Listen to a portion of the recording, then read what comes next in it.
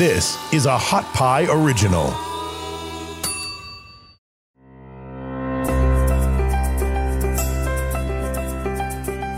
Hi, this is Pat Pearson, and you're listening to a podcast called Stop Self-Sabotage, brought to you by Hot Pie Media.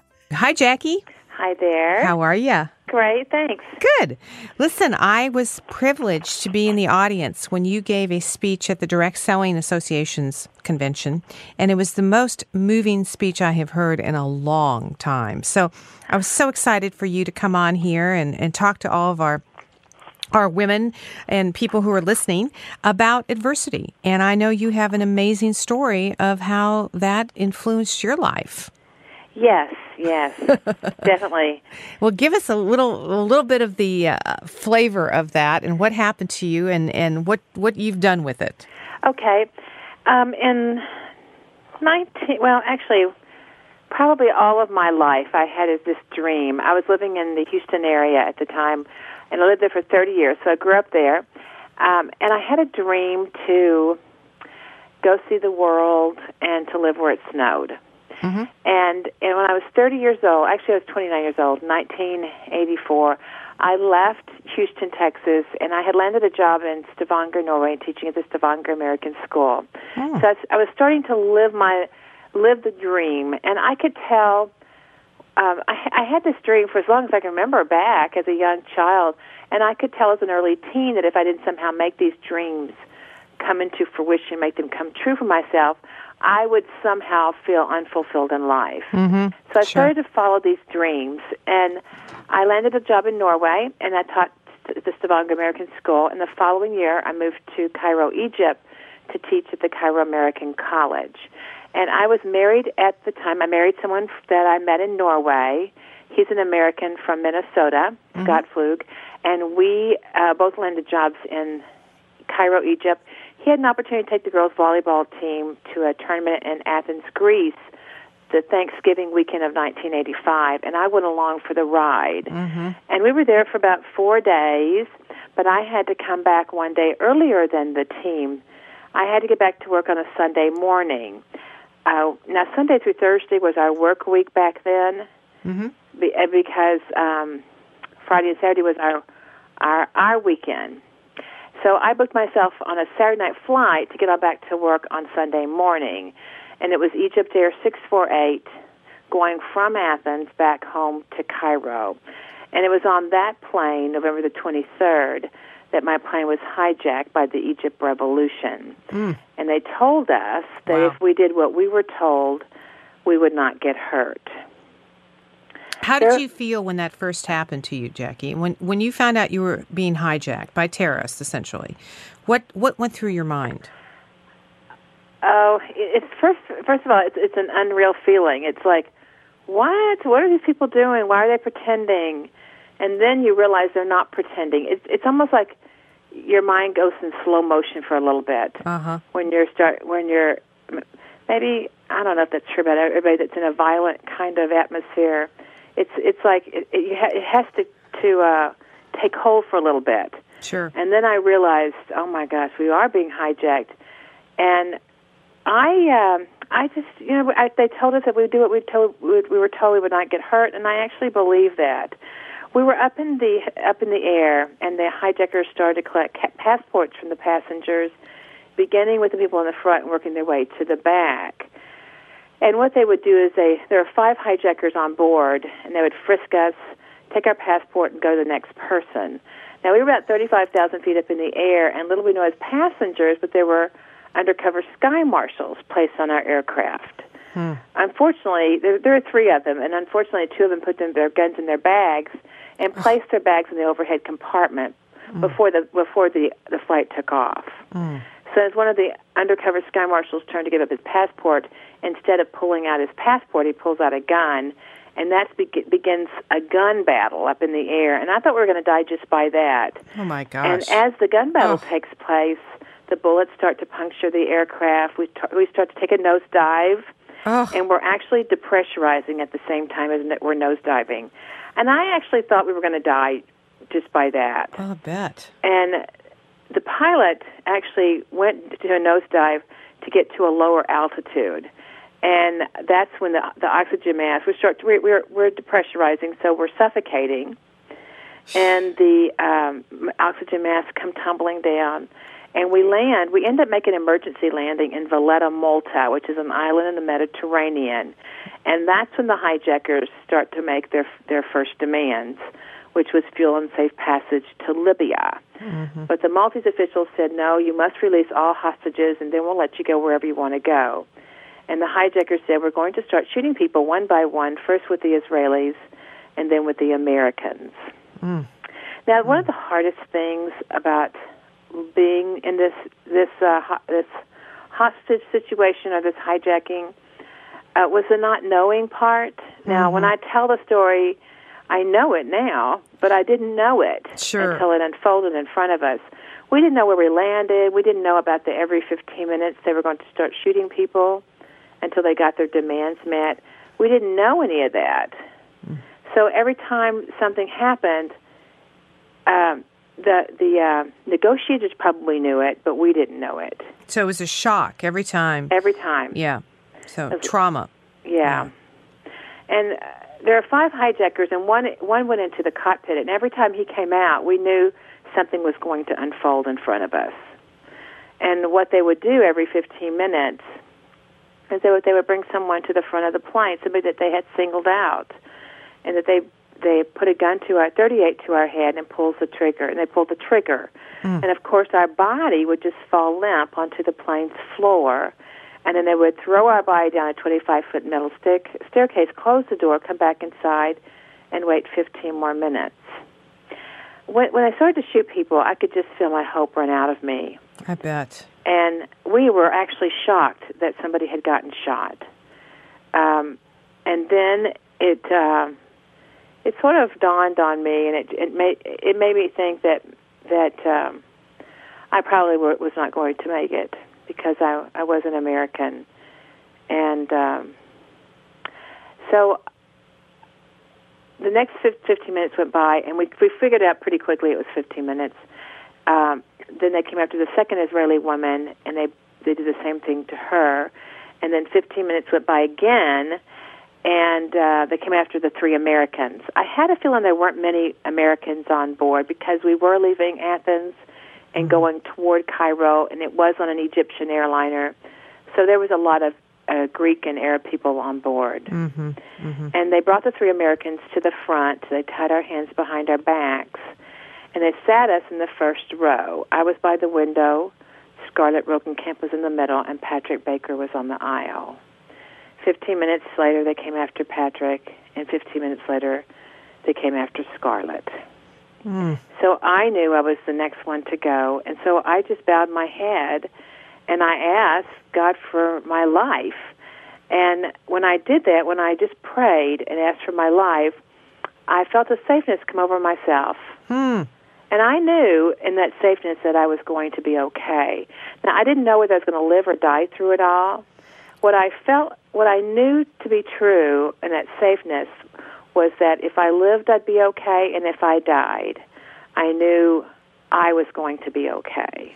That's a wonderful point right there, Jackie. You know, that if we can find that part in us, that if the worst that can happen happens, and we know we can handle it, that's kind of what you're saying. You would be safe. It would be okay. It would be okay. Yeah. Then you can find a little bit of peace in that, can't you? You can, but because you're still human, you still have that fear. Of course. Of course. Now, fast forward to last year, which was 2004. I was diagnosed with colon cancer. And I knew that I was going to be okay, whether I lived or died through it all. And so now that fear was still there. Now I have a 7-year-old child now. Mm-hmm. The fear of leaving him, so the fear's still there, but as you start to dissect it and you start to be with it for a little bit, then you come to a really okayness. I think that's what I did anyway, that it was going to be okay. Mm-hmm. It was going to be okay no matter what the outcome. Good. That's a Now, wonderful. Let's rewind and go back to the hijacking. Right. When Scarlett was taken, 15 minutes went by and nothing happened. An hour went by, 2 hours, 3 hours, 3.5 hours, and nothing happens.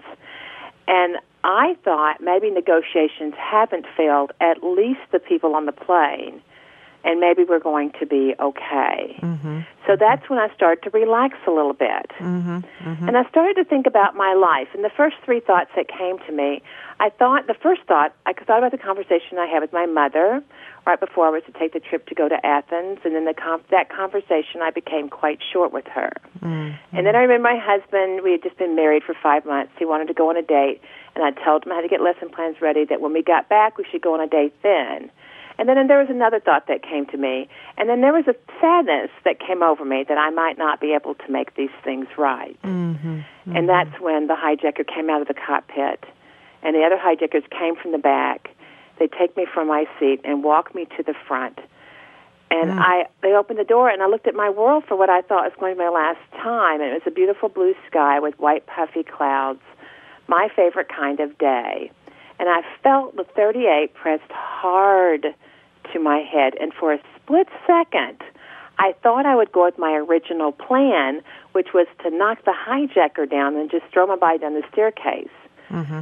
But as I stood there, something inside of me, which I happen to think is our inner voice or our direct connection to God, said, "It will be okay." Wow. And then he pulls the trigger. Ugh. And that was on the right side of my head.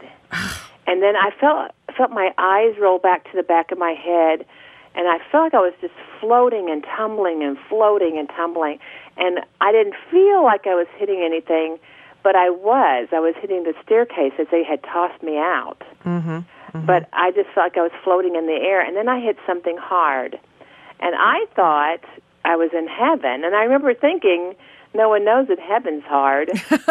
So I opened my eyes, and I was still on Earth. Right. And that's when I started to play dead. Now, what happened to the bullet? He grazed you? I mean, what happened? The bullet hit so hard on the right side of my head that it just took off the right side of my skull. Actually, it just collapsed the right side of my skull. Uh-huh. And it went shoving into my brain. So you did sustain a bullet to the brain? Yes, yeah. So when they did the surgery, they shaved off all my hair off my head. What happened is that the medic team came to get the bodies in exchange for food off the runway, and they found out that I was alive and I wasn't dead. And I was the only one that made it that got shot in the head. Oh, I bet. And we went to the hospital, and that's when they did the surgery. And they shaved off all my hair off my head, and then they cut a horseshoe cut on the back side of my head. And then when they cut it open and went inside my brain, that's where they saw all the bone fragments inside my brain. Jeez. And the bullet was right in there in one piece. So you were shot. You fell into the pile with the other people who'd been shot. On the runway. And then you played dead. Mm-hmm. And you knew, you had a knowing that that's what you were supposed to do and that you were going to, you're laying there. And what are you thinking, Jackie, at that point? On the runway? Yeah. I was in and out of consciousness. Yeah. I was in and out of sleep. Mm-hmm. And when I was awake, I just played dead, holding my breath and letting it out slowly. Wow.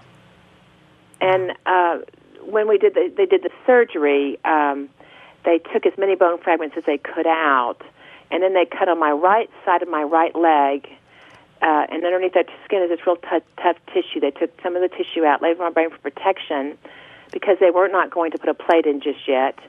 And then they stitched me back up. So when I woke up in Malta Hospital, I woke up with a half of a head. It was like a caved-in head. Oh, my gosh. That's when I wore wigs or turbans.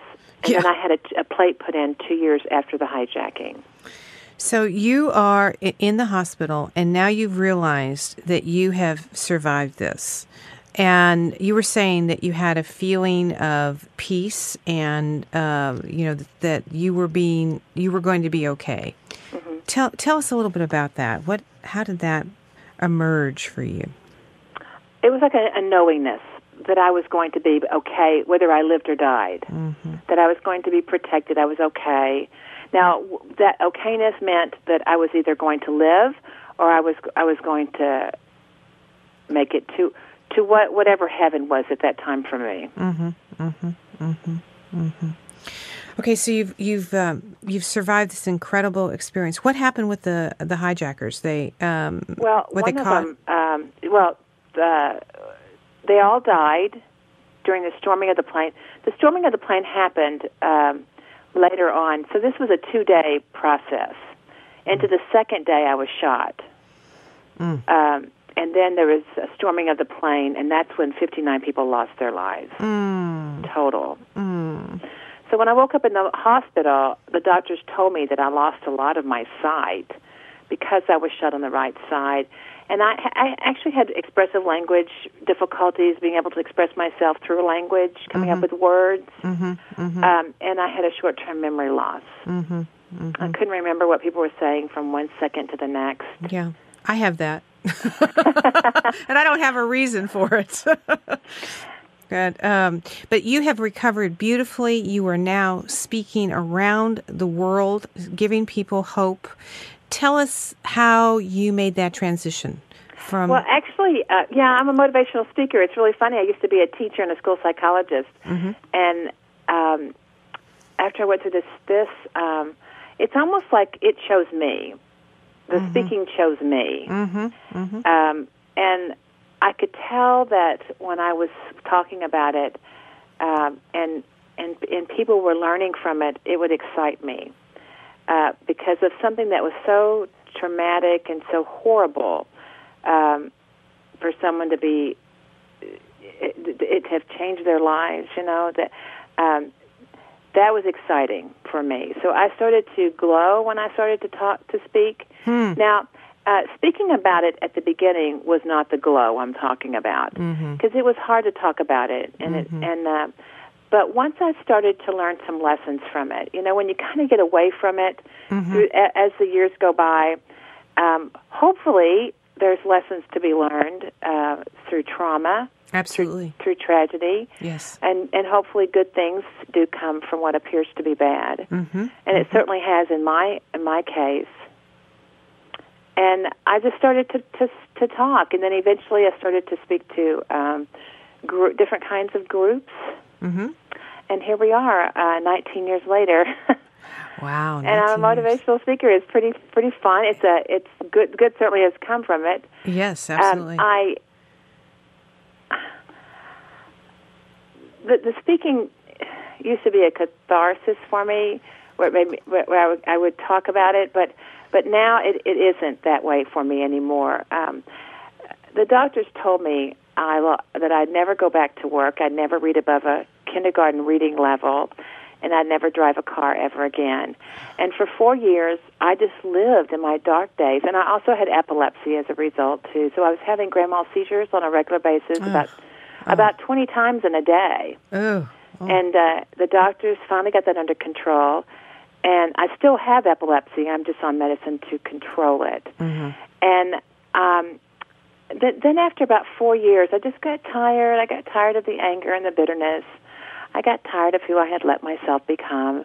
And I remember I laid on my bed. It was a Sunday afternoon, 4 years after the hijacking, and I asked God for help. But I did something important also, another key, and that is I made a commitment. I made a commitment to Jackie, to health. I made a commitment to do whatever it took to feel whole. And once I made the commitment, it was almost as though the opportunities were placed right in front of me. Yes. To help me get what I wanted to get out of whatever it was that I wanted. But you had to make that inner commitment first. I did. Yeah. And if you've ever seen anyone that had make a commitment, whether it's a commitment to lose weight, a commitment to set their priorities straight, a commitment to to follow a dream, maybe to skydive, whatever that commitment is, it's just fun to watch someone that has truly made a commitment. Nothing can stop them. Nothing. And it's a core level. It's not okay, I'm going to do it today. It's to your toes. Yes. That kind of commitment. And sometimes, at least in my case, it's taken me to, quote, fail at something a number of times before I really get to that commitment. Exactly. So it takes adversity. There's a quote by Johannes Goethe. It says, the most amazing things happen when you make a commitment. All the forces of the universe gather beyond your comprehension, beyond your immediate power, beyond your understanding. All support, all funds, all people, all guidance, all intuition come from the moment you make that commitment. He says that the reasons great projects fail and the reason why people just don't get what they want in life is because there's not a commitment to succeed. I love that quote. Yeah, no, that's right. And I got within 2 years, I got my driver's license back. Within 4 years, after that, I started a new career in motivational speaking. Within 11 years, I gave myself the gift of forgiving. And within 16 years, I went from a kindergarten reading level to a 12th grade reading level. And that was working on it every day. Congratulations. Thanks. So you've taken this adversity and this horrible experience in your life and done something with it that many people fear the most, and that is public speaking. I mean, here you are. Isn't that funny? It is. I mean, it's wonderful. And here you are, having been so traumatized, you can have problems seeing and remembering, and you're getting up there in front of hundreds and hundreds of people telling your story. I just think that's extraordinary.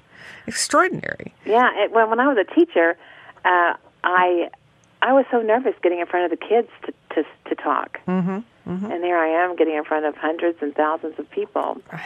Yeah, like I said, it shows me. Yes, it shows you.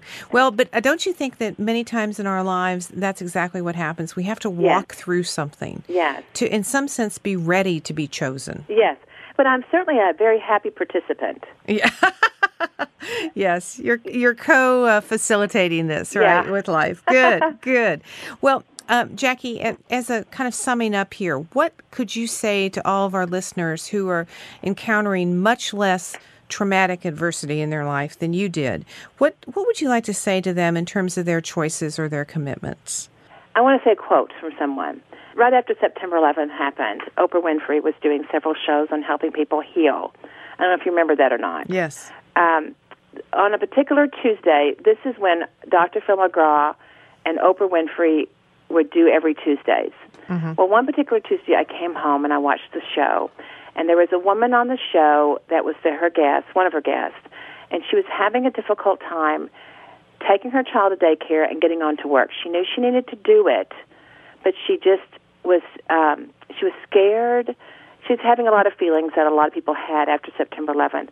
And what Dr. Phil McGraw said is what you need to do is you need to behave your way to success.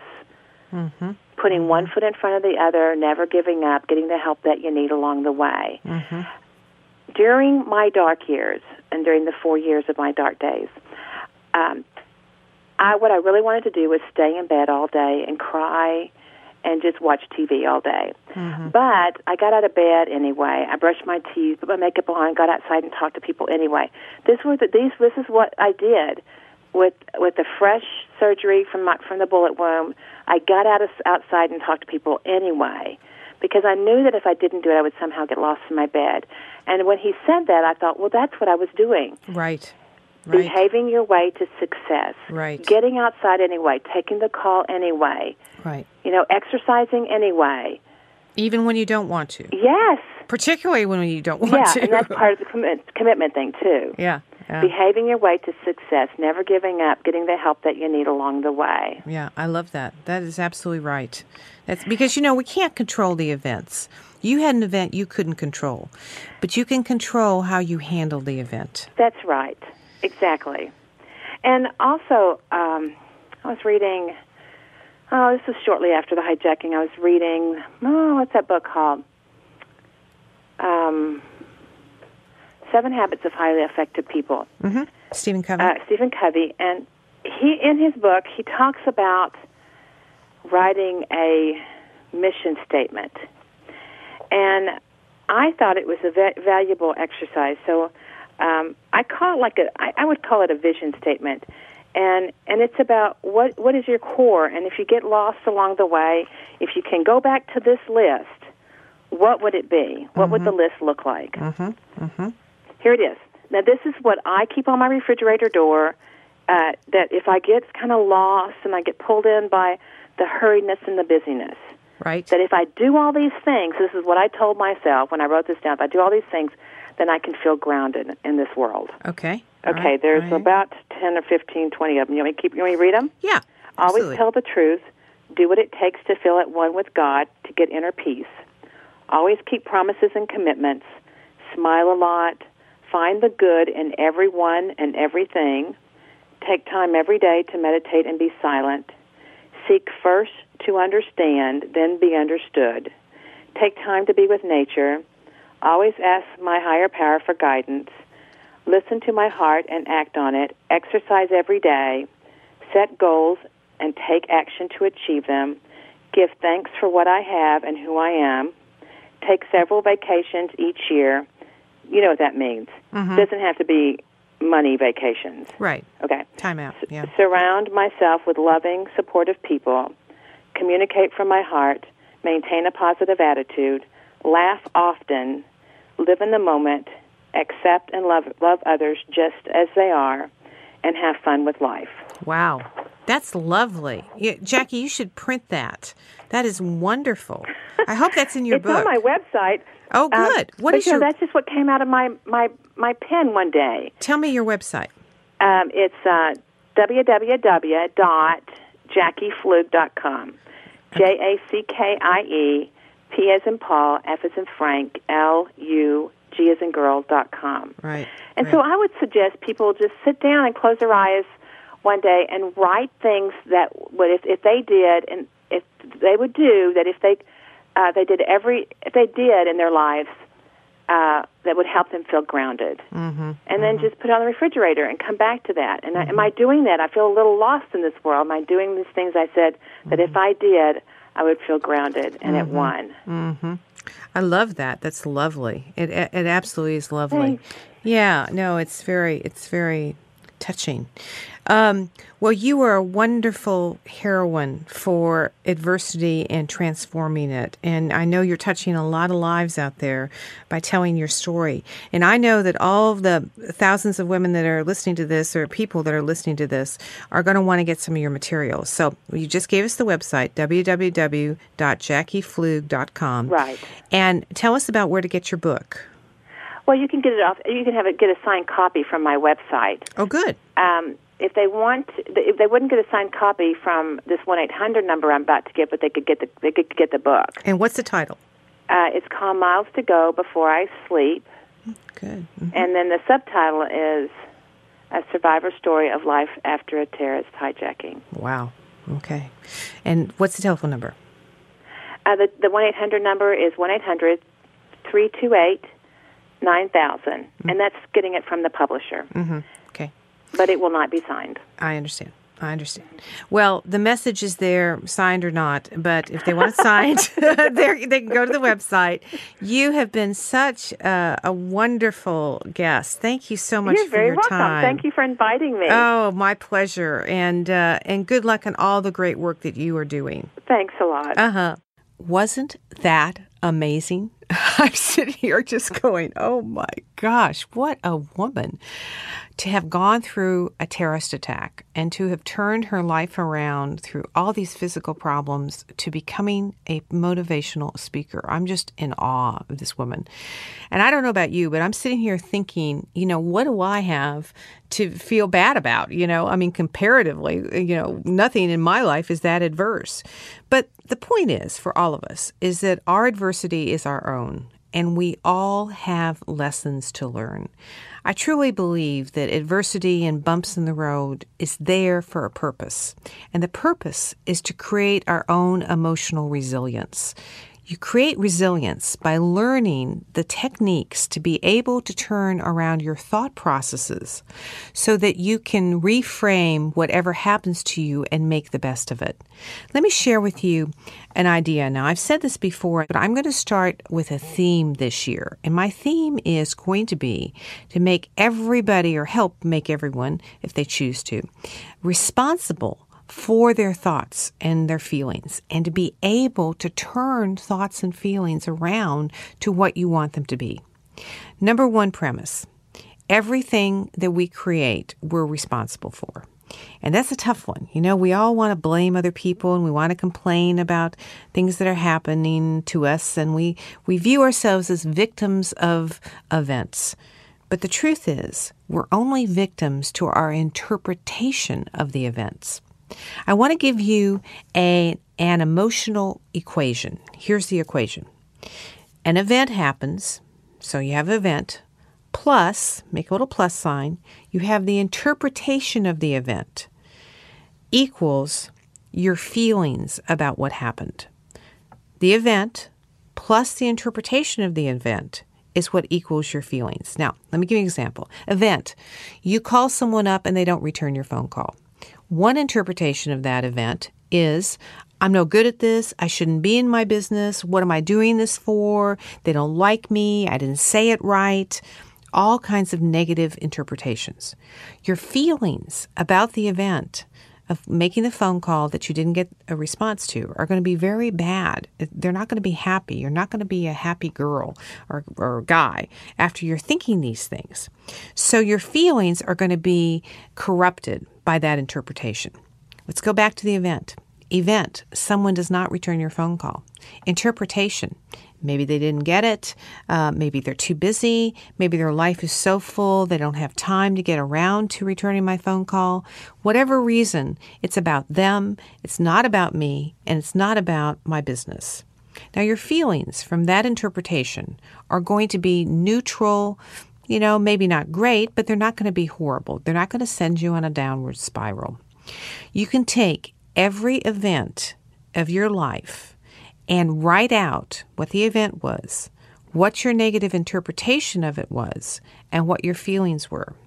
And then go back and write out the same event, how you want to change your interpretation, and thus change your feelings.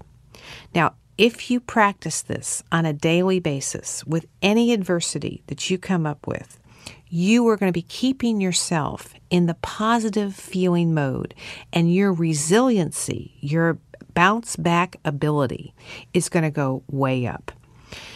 The key in life is not to try to control the events, which is what we try to do. We say, okay, I felt bad that woman didn't return my phone call, so I'm not going to ever call anyone again.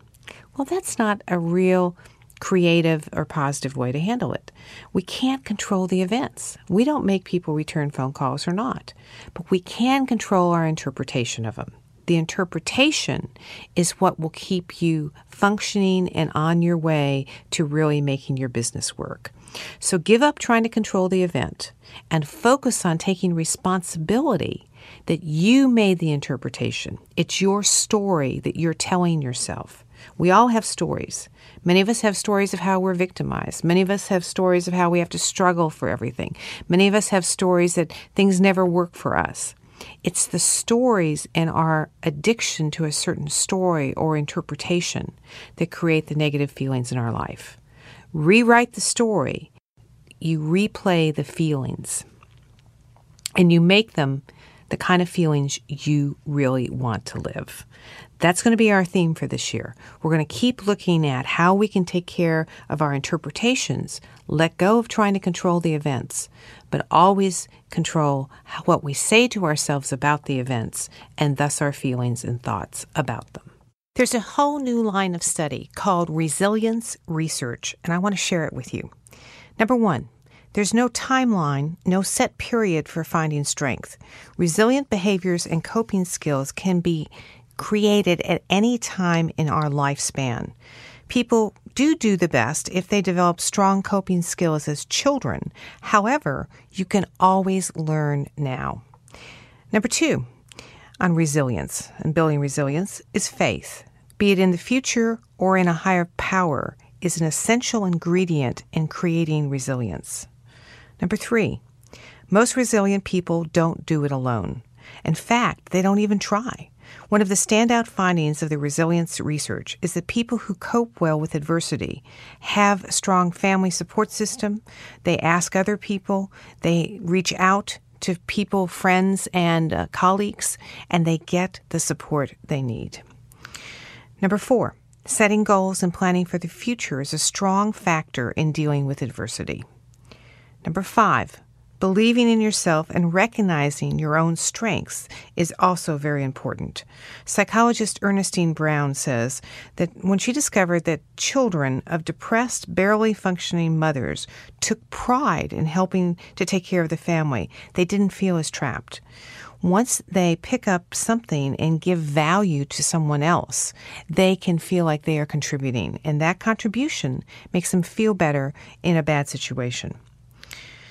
Number 6, it's equally important to actually recognize one's own strengths. Many of us minimize our strengths, so take a moment and answer this question. What are your strengths? These 6 points are all part of the resilience research and shows us some of the issues we need to address to build our own resilience. Edith Grotberg, who heads the International Resilience Project, tries to help people organize their strengths into 3 simple categories. I have, which includes strong relationships, structure, and rules at home, and role models. I am, a person who has hopes and faith, cares about others, is proud of oneself. And I can, your ability to communicate, solve problems, gauge the temperament of others, seek good relationships. She finds by the way we answer these questions, I have, I am, and I can, leads us to understand our level of resilience. Thanks for listening. You can find more episodes and all other Hot Pie Media originals baked fresh daily at our home on the web at hotpiemedia.com, the Hot Pie Media YouTube channel, or wherever you listen to podcasts.